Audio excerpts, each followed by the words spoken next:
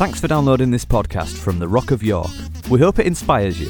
If you have any questions or comments, we'd love to hear from you. You can get in touch with us on Twitter at The Rock of York, or search for The Rock of York on Facebook. And of course, there's the website at www.rockofyork.co.uk. But you probably already knew that. Here's something you might not know.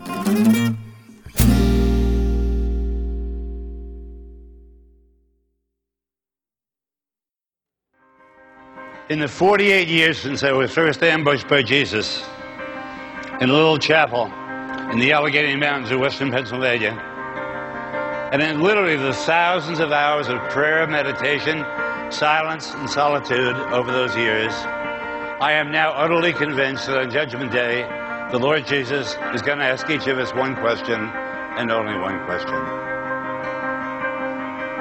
Did you believe that I loved you? That I desired you? That I waited for you day after day? That I longed to hear the sound of your voice? The real believers there will answer, yes, Jesus. I believe in your love and I tried to shape my life as a response to it. But many of us who are so faithful in our ministry, in our practice, in our church going, are going to have to reply, well, frankly, no, sir. I mean, I never really believed it. I mean, I heard a lot of wonderful sermons and teachings about it. In fact, I gave quite a few myself. But I always thought that was just a way of speaking, a kindly lie, some Christian's pious pat on the back to cheer me on. And there's the difference between the real believers and the nominal Christians that abound in our churches across the land. No one can measure like a believer the depth and the intensity of God's love, but at the same time, no one can measure like a believer the effectiveness of our gloom, pessimism, low self-esteem, self-hatred, and despair that block God's way to us. Do you see why it is so important to lay hold of this basic truth of our faith? Because you're only going to be as big as your own concept of God. Remember the famous line of the French philosopher Blaise Pascal? God made man in his own image, and man returned the compliment. We often make God in our own image, and he winds up to be as fussy, rude, narrow-minded, legalistic, judgmental, unforgiving, unloving as we are. In the past couple of 3 years, I have preached the gospel to the financial community in Wall Street, New York City, the airmen and women of the Air Force Academy in Colorado Springs, 1,000 physicians in Nairobi.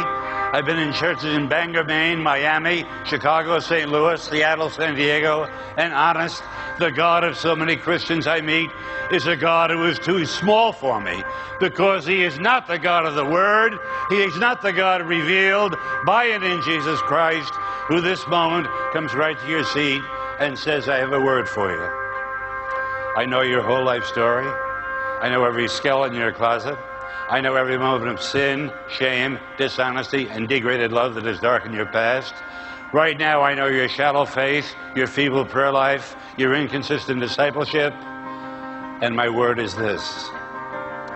I dare you to trust that I love you just as you are and not as you should be, because you're never going to be as you should be.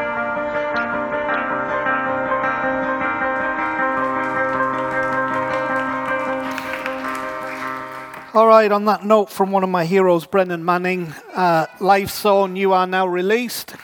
Can the parents of Little Life Zone please collect your kids from upstairs, dance studio, after the meeting tonight, if you would be so kind, before the football starts.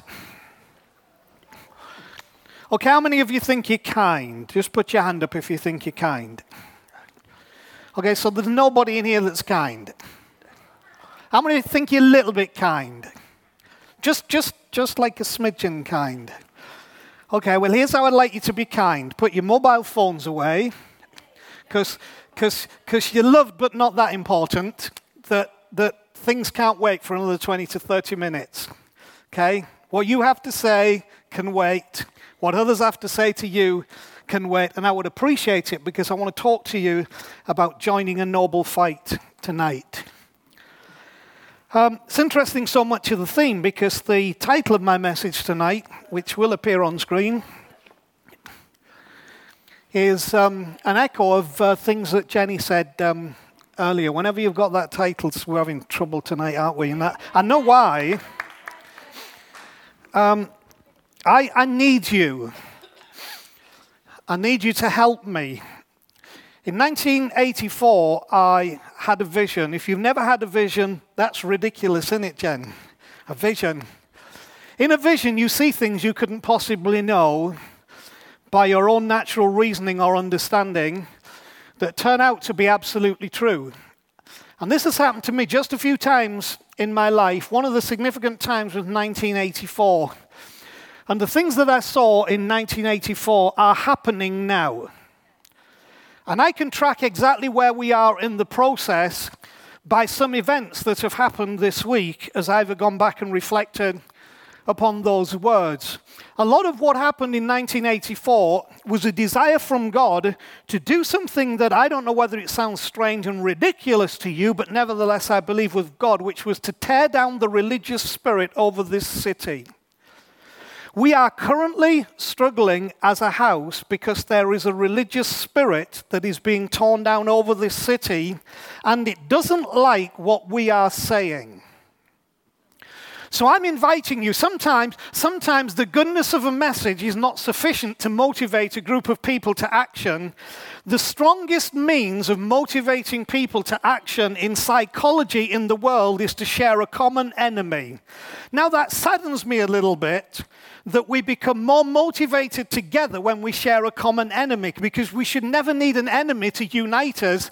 But I'm accepting the fact that all of us are a little defective as human beings, and we give it nice terms. If we could just have a cause, what we usually mean by that cause is we have defined what is the enemy of what we are doing, and we join together to defeat that enemy, and we call it a cause.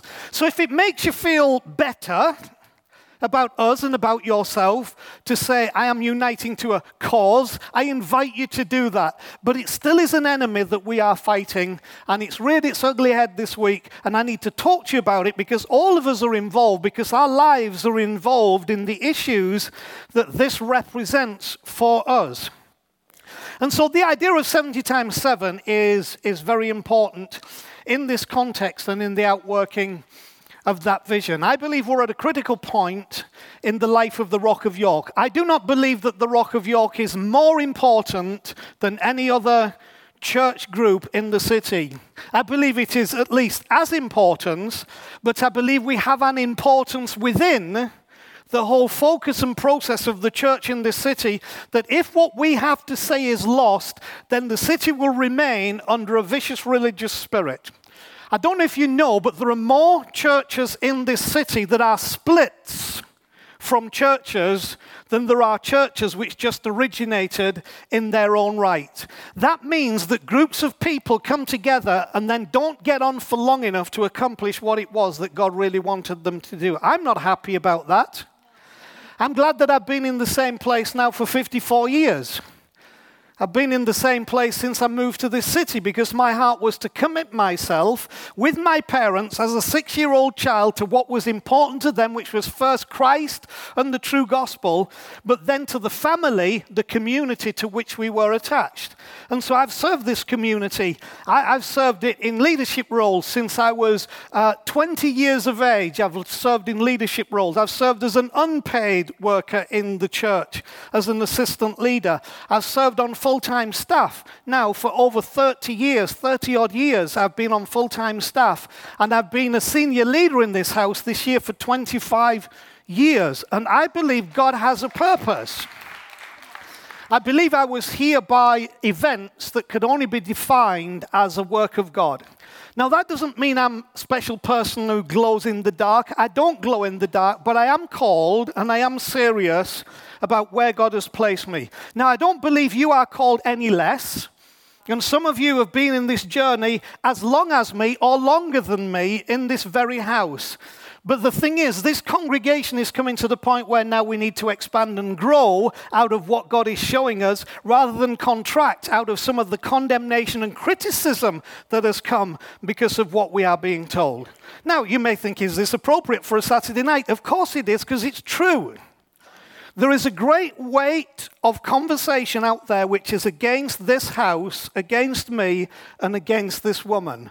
There are criticisms and rumors and condemnations which are without foundation and are untrue, but are based solely in the fact that in this house we decided to forgive and restore to an extent that they feel is completely ridiculous.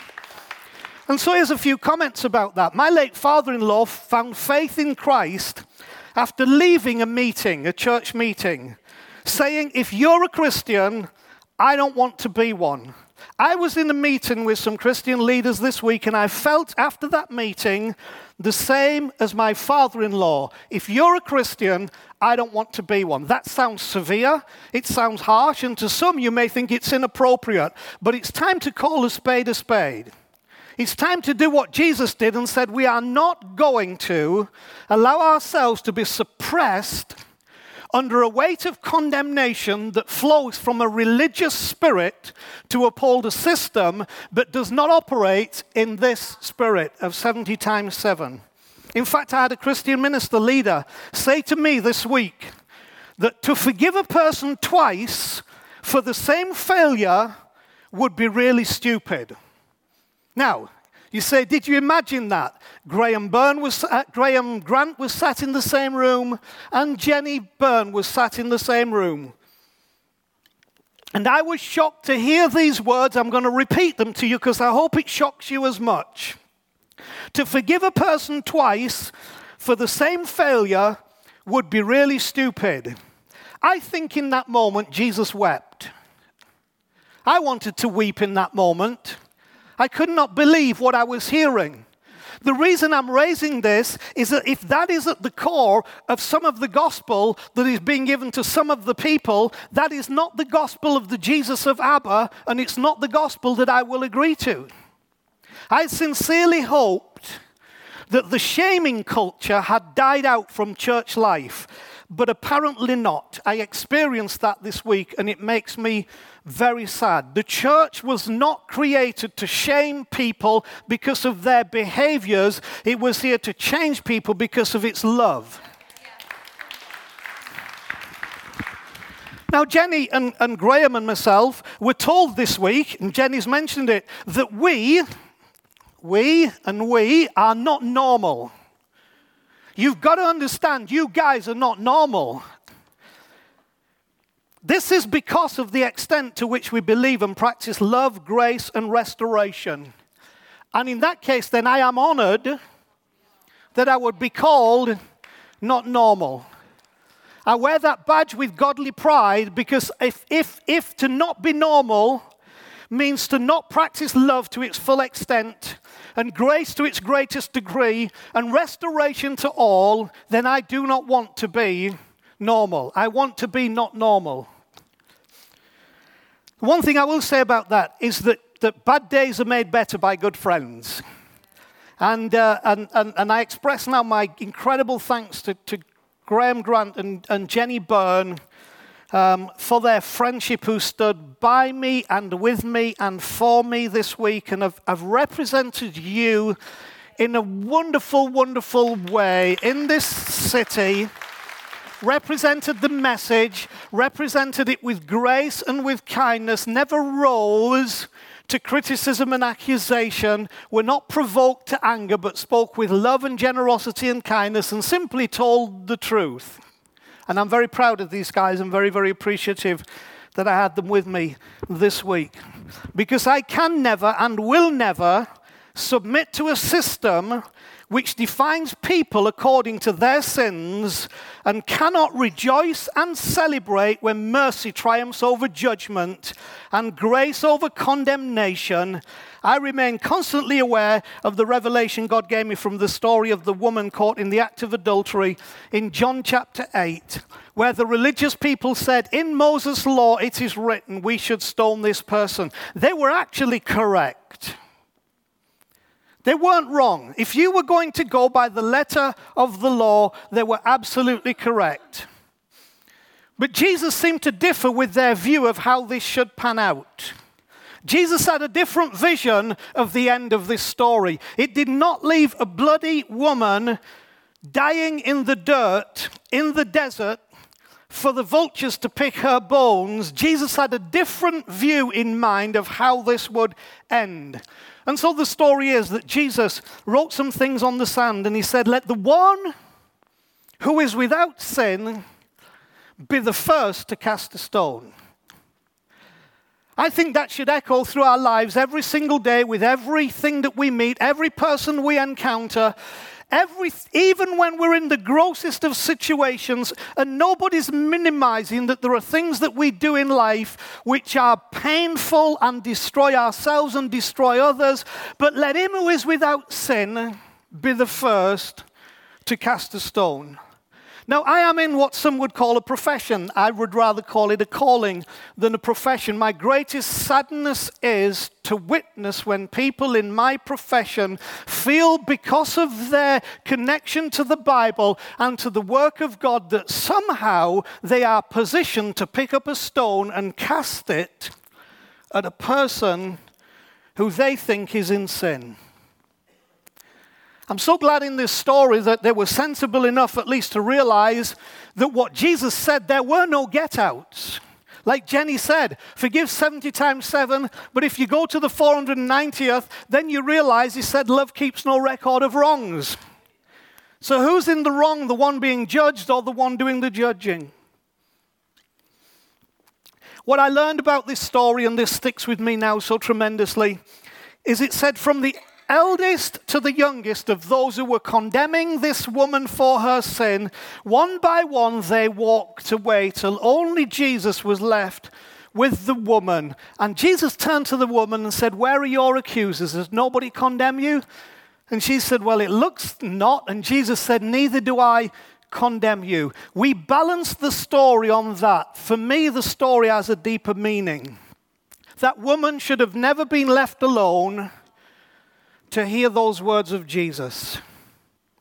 If those people truly embraced that they themselves were not without sin, and that what they were doing may have been correct in drawing attention to an issue that needed to be resolved, but not with the spirit that if we can get rid of the person, we get rid of the problem, which is the spirit that often prevails. If we can get rid of the person, we get rid of the problem. So let the church get rid of the person, the church gets rid of the problem. Jesus never wanted to get rid of the person. He wanted us to embrace the problem. So here's my take on John 8. When Jesus said, let him who is without sin be the first to cast a stone, instead of one by one walking away, they should have one by one walked to the woman. Until now, all the crowd that were once stood there accusing now share in the condemnation of the woman. We all have sinned. We have all come short. So Jesus, will you speak to all of us, whatever it was you were going to speak to this woman? And he would have then said to them, okay, where are your accusers? Neither do I condemn you. Now all of you, go and sin no more. Go and work at this. Go and receive something from this. And so I am aware of that and consciously aware. It drives me in how I see things working out in the context of the gospel.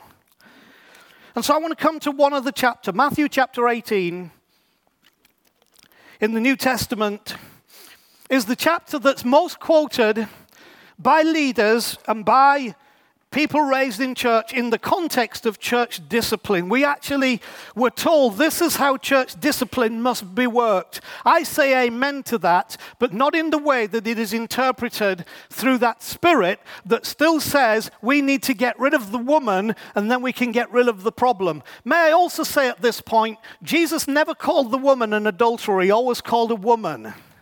Here's the other problem in the church. We define people by their sin. So we call people what their behavior is.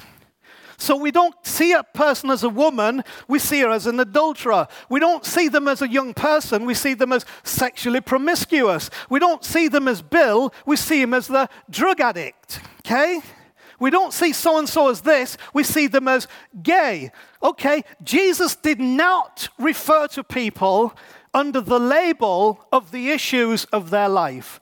I'm glad, because if the secret things of our lives were what we were to be called, some of you would be more embarrassed than you would expect to be tonight, because suddenly you would be being called by the things that people haven't seen and don't see, that we thought were covered up.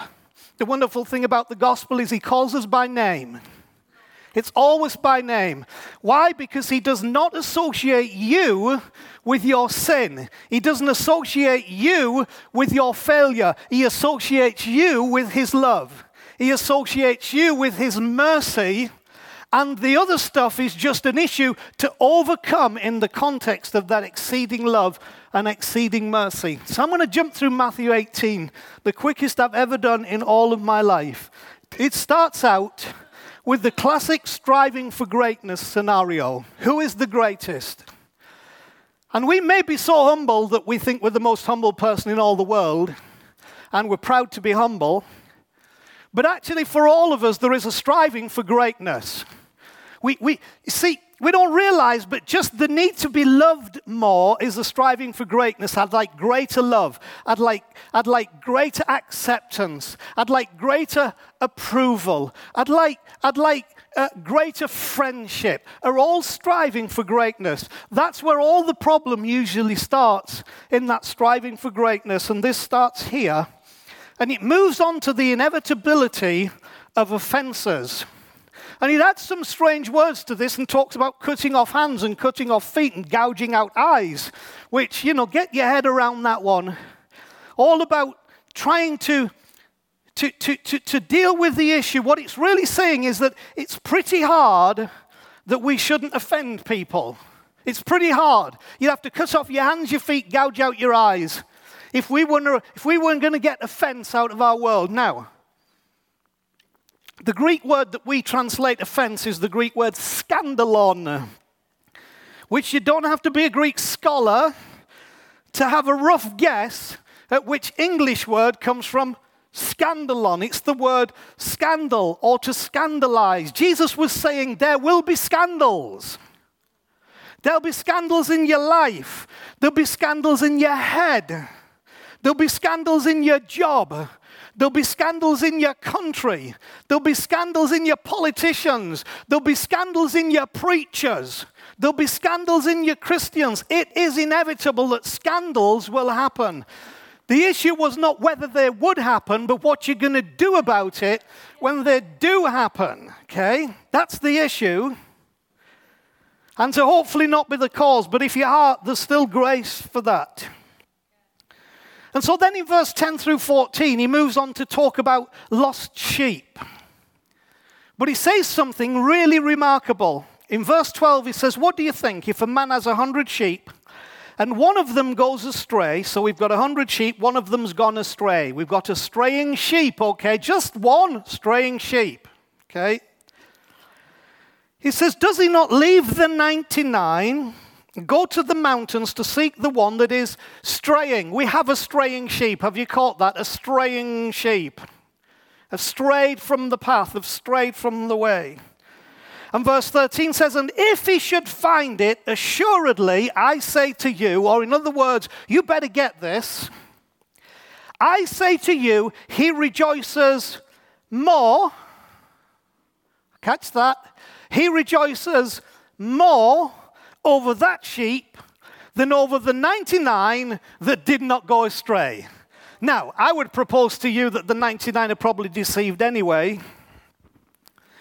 But can you see more? He rejoices more over the one that went astray. The message here is we may struggle over our position, where we think greatness has been taken from us, where we think something in life has been denied us, where we've grabbed for something in life, and then we've got into places where we've experienced scandal on whatever front that is, and he puts it like a sheep that's strayed, and the 99 can look on and go, well, you've got 99, who cares about that one? If we get rid of the woman, we get rid of the problem. If we get rid of the sinner, we get rid of the problem. Jesus said, no, here's the deal. We go after the problem, because if we can restore the problem, we've achieved more in the restoration of one than we have with the 99 that think they're okay. So is the great testimony we kept 99 safe, or is the great testimony we saved one?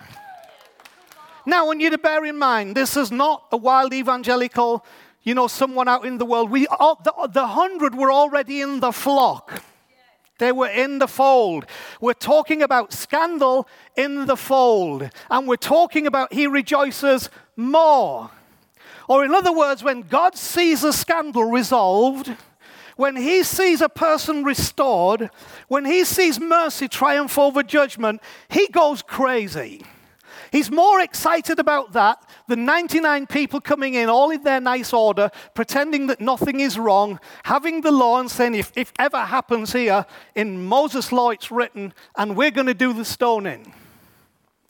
So he moves on into verse 21, which is where we bring this to its close. What to do if your brother, or we're going to put sister in there as well, sins against you. This is what to do if your brother or sister sins against you. Maybe if is the wrong word there. What should you do when? When? Now, here's kind of what the human mind says if you start thinking about it over coffee. Depends what they've done. I beg to differ.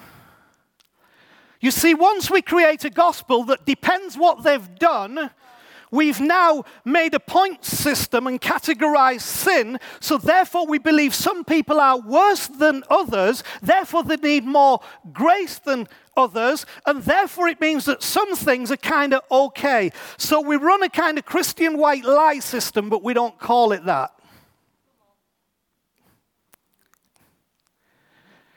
And yet evangelically we'll say, you have to break just one law to be a lawbreaker. A lawbreaker is a lawbreaker whether they break 100 laws or one law. Our evangelical theology tells us if you break one law, you've broken the whole law.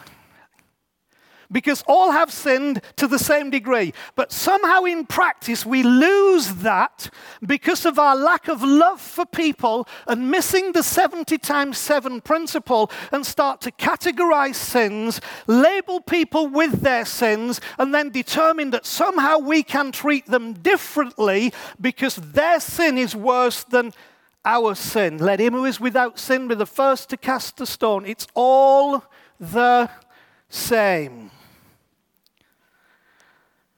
And so what do we do? So Peter comes to him, verse 21. Lord, how often shall my brother or my sister sin against me and I forgive him? Up to 7 times, feeling pretty proud. A bit like what I experienced this week, sadly, didn't reach to 7, it just reached to 2. I'm going to repeat to you again, I want this, you cannot... This has staggered me to sit in a room and hear this said. If a person, particularly in leadership, does the same thing twice, you would be stupid to forgive them. I'm repeating it because I still can't believe I heard it. But I know it's the expression of that spirit that I, with all my heart, passionately, am here to break for the sake of the kingdom of God.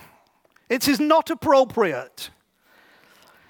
So Jesus said to him, verse 22, I do not say to you up to 7 times, but I say to you up to 70 times 7. right? 70 times 7.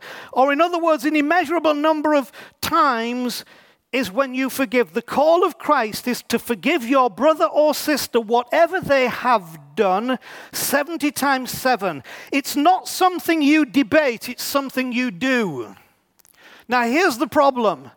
When forgiveness becomes a debate rather than an action, we become more like the Pharisees wanting to stone the woman than the Jesus who wanted to free her. Forgiveness is not a subject that you debate. Forgiveness is an action that you do. And there's too much talk about who should be forgiven, how much should they be forgiven, how many times, what constitutes an arena where we kind of forgive you, but you can't ever be what you were before. Then it's not forgiveness.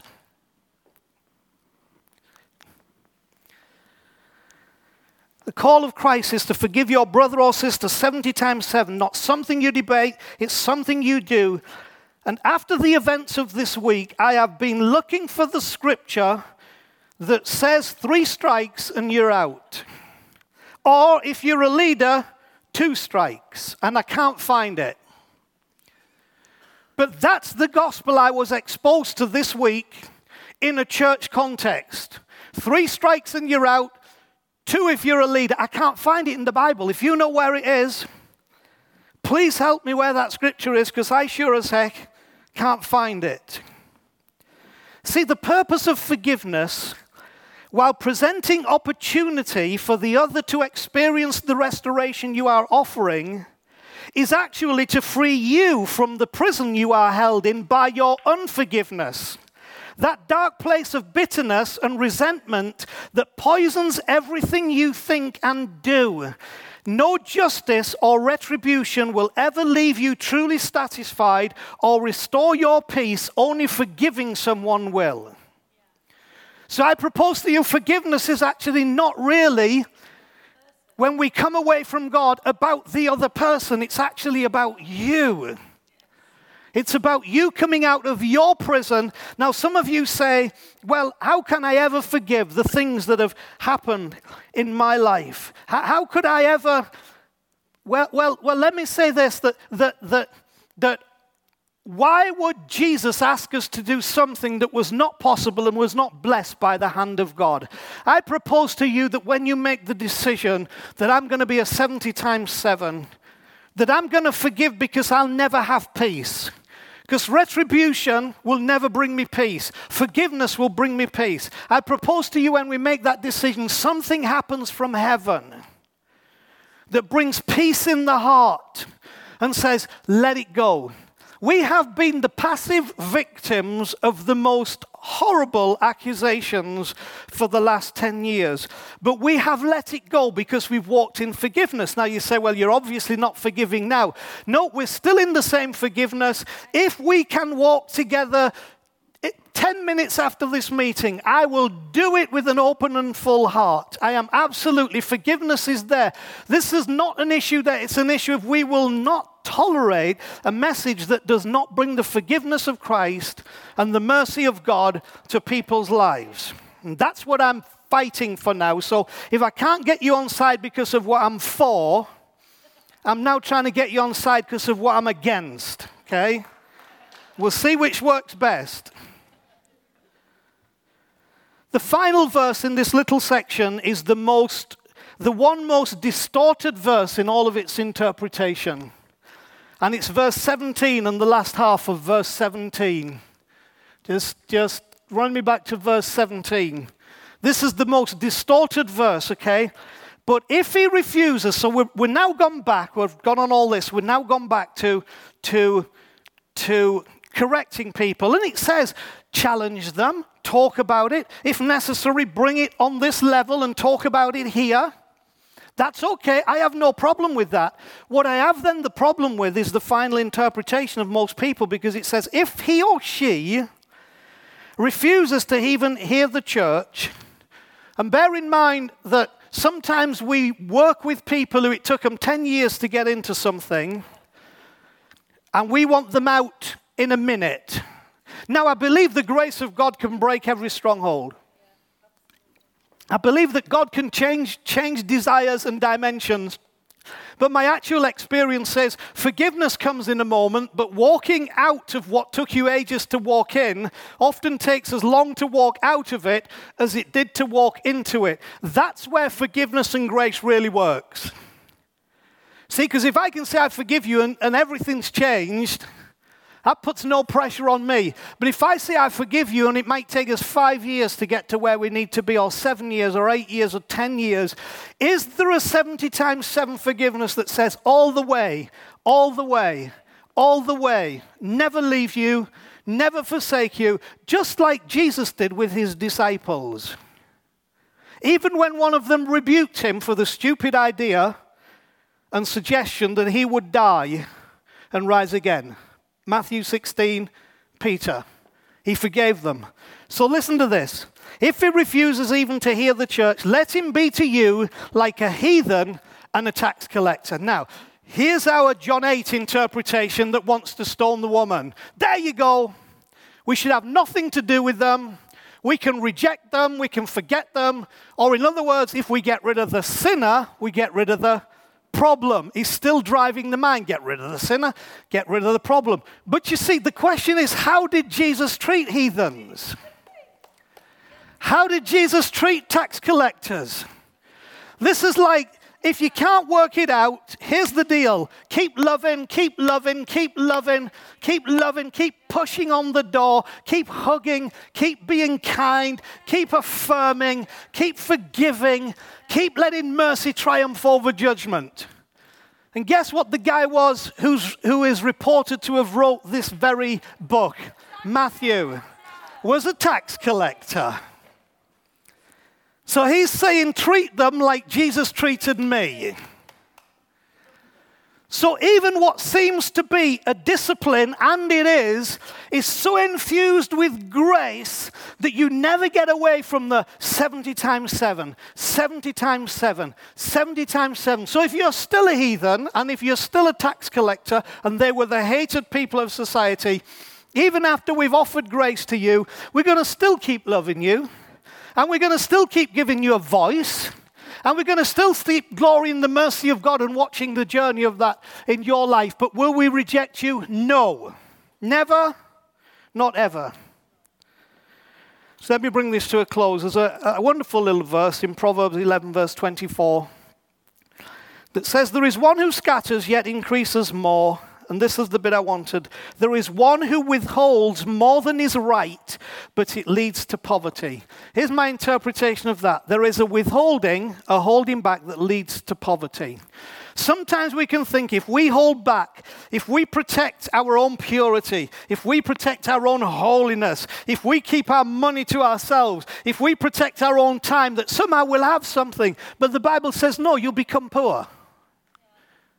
You'll become poor, we'll become poor. We'll all be the poorer because of what we withhold.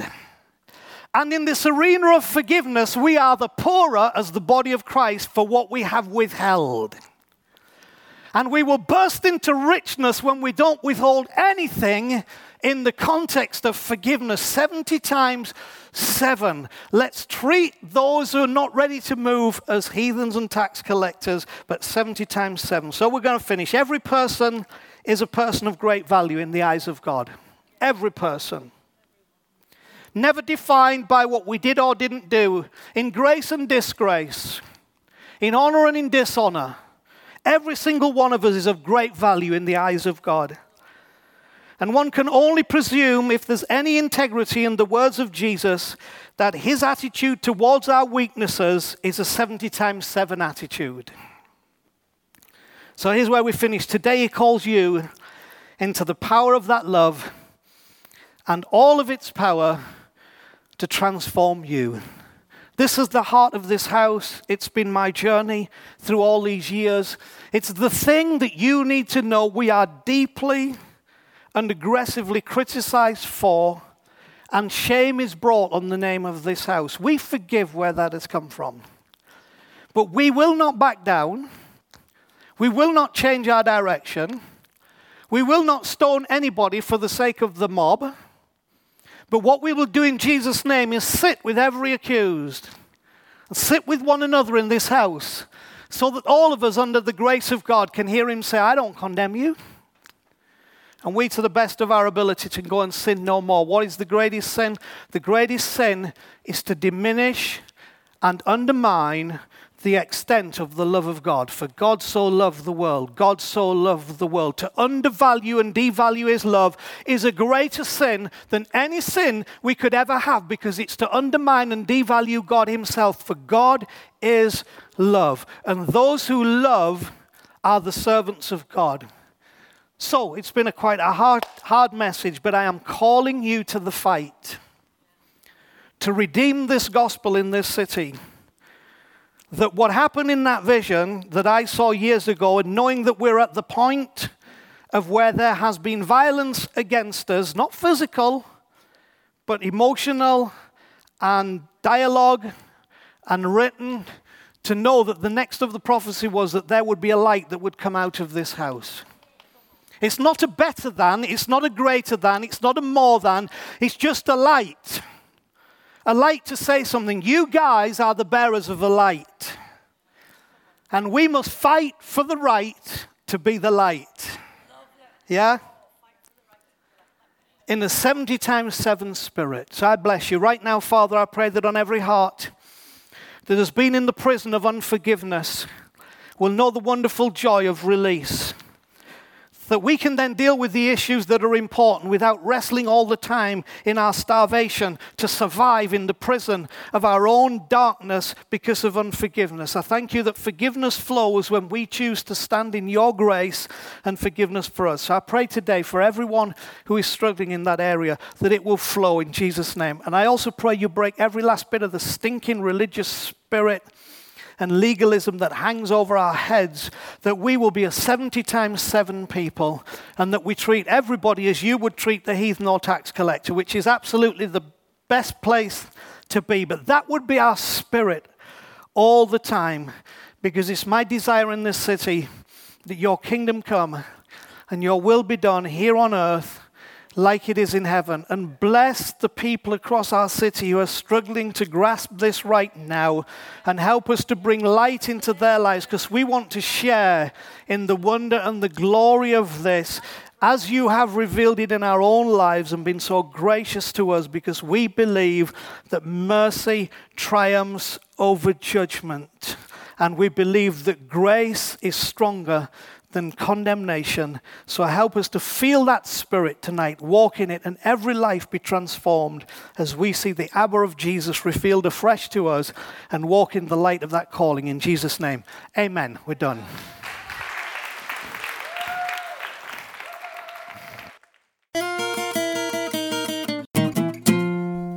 Thanks for listening.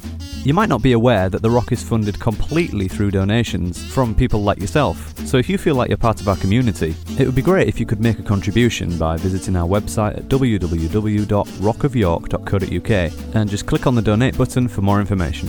Thanks again.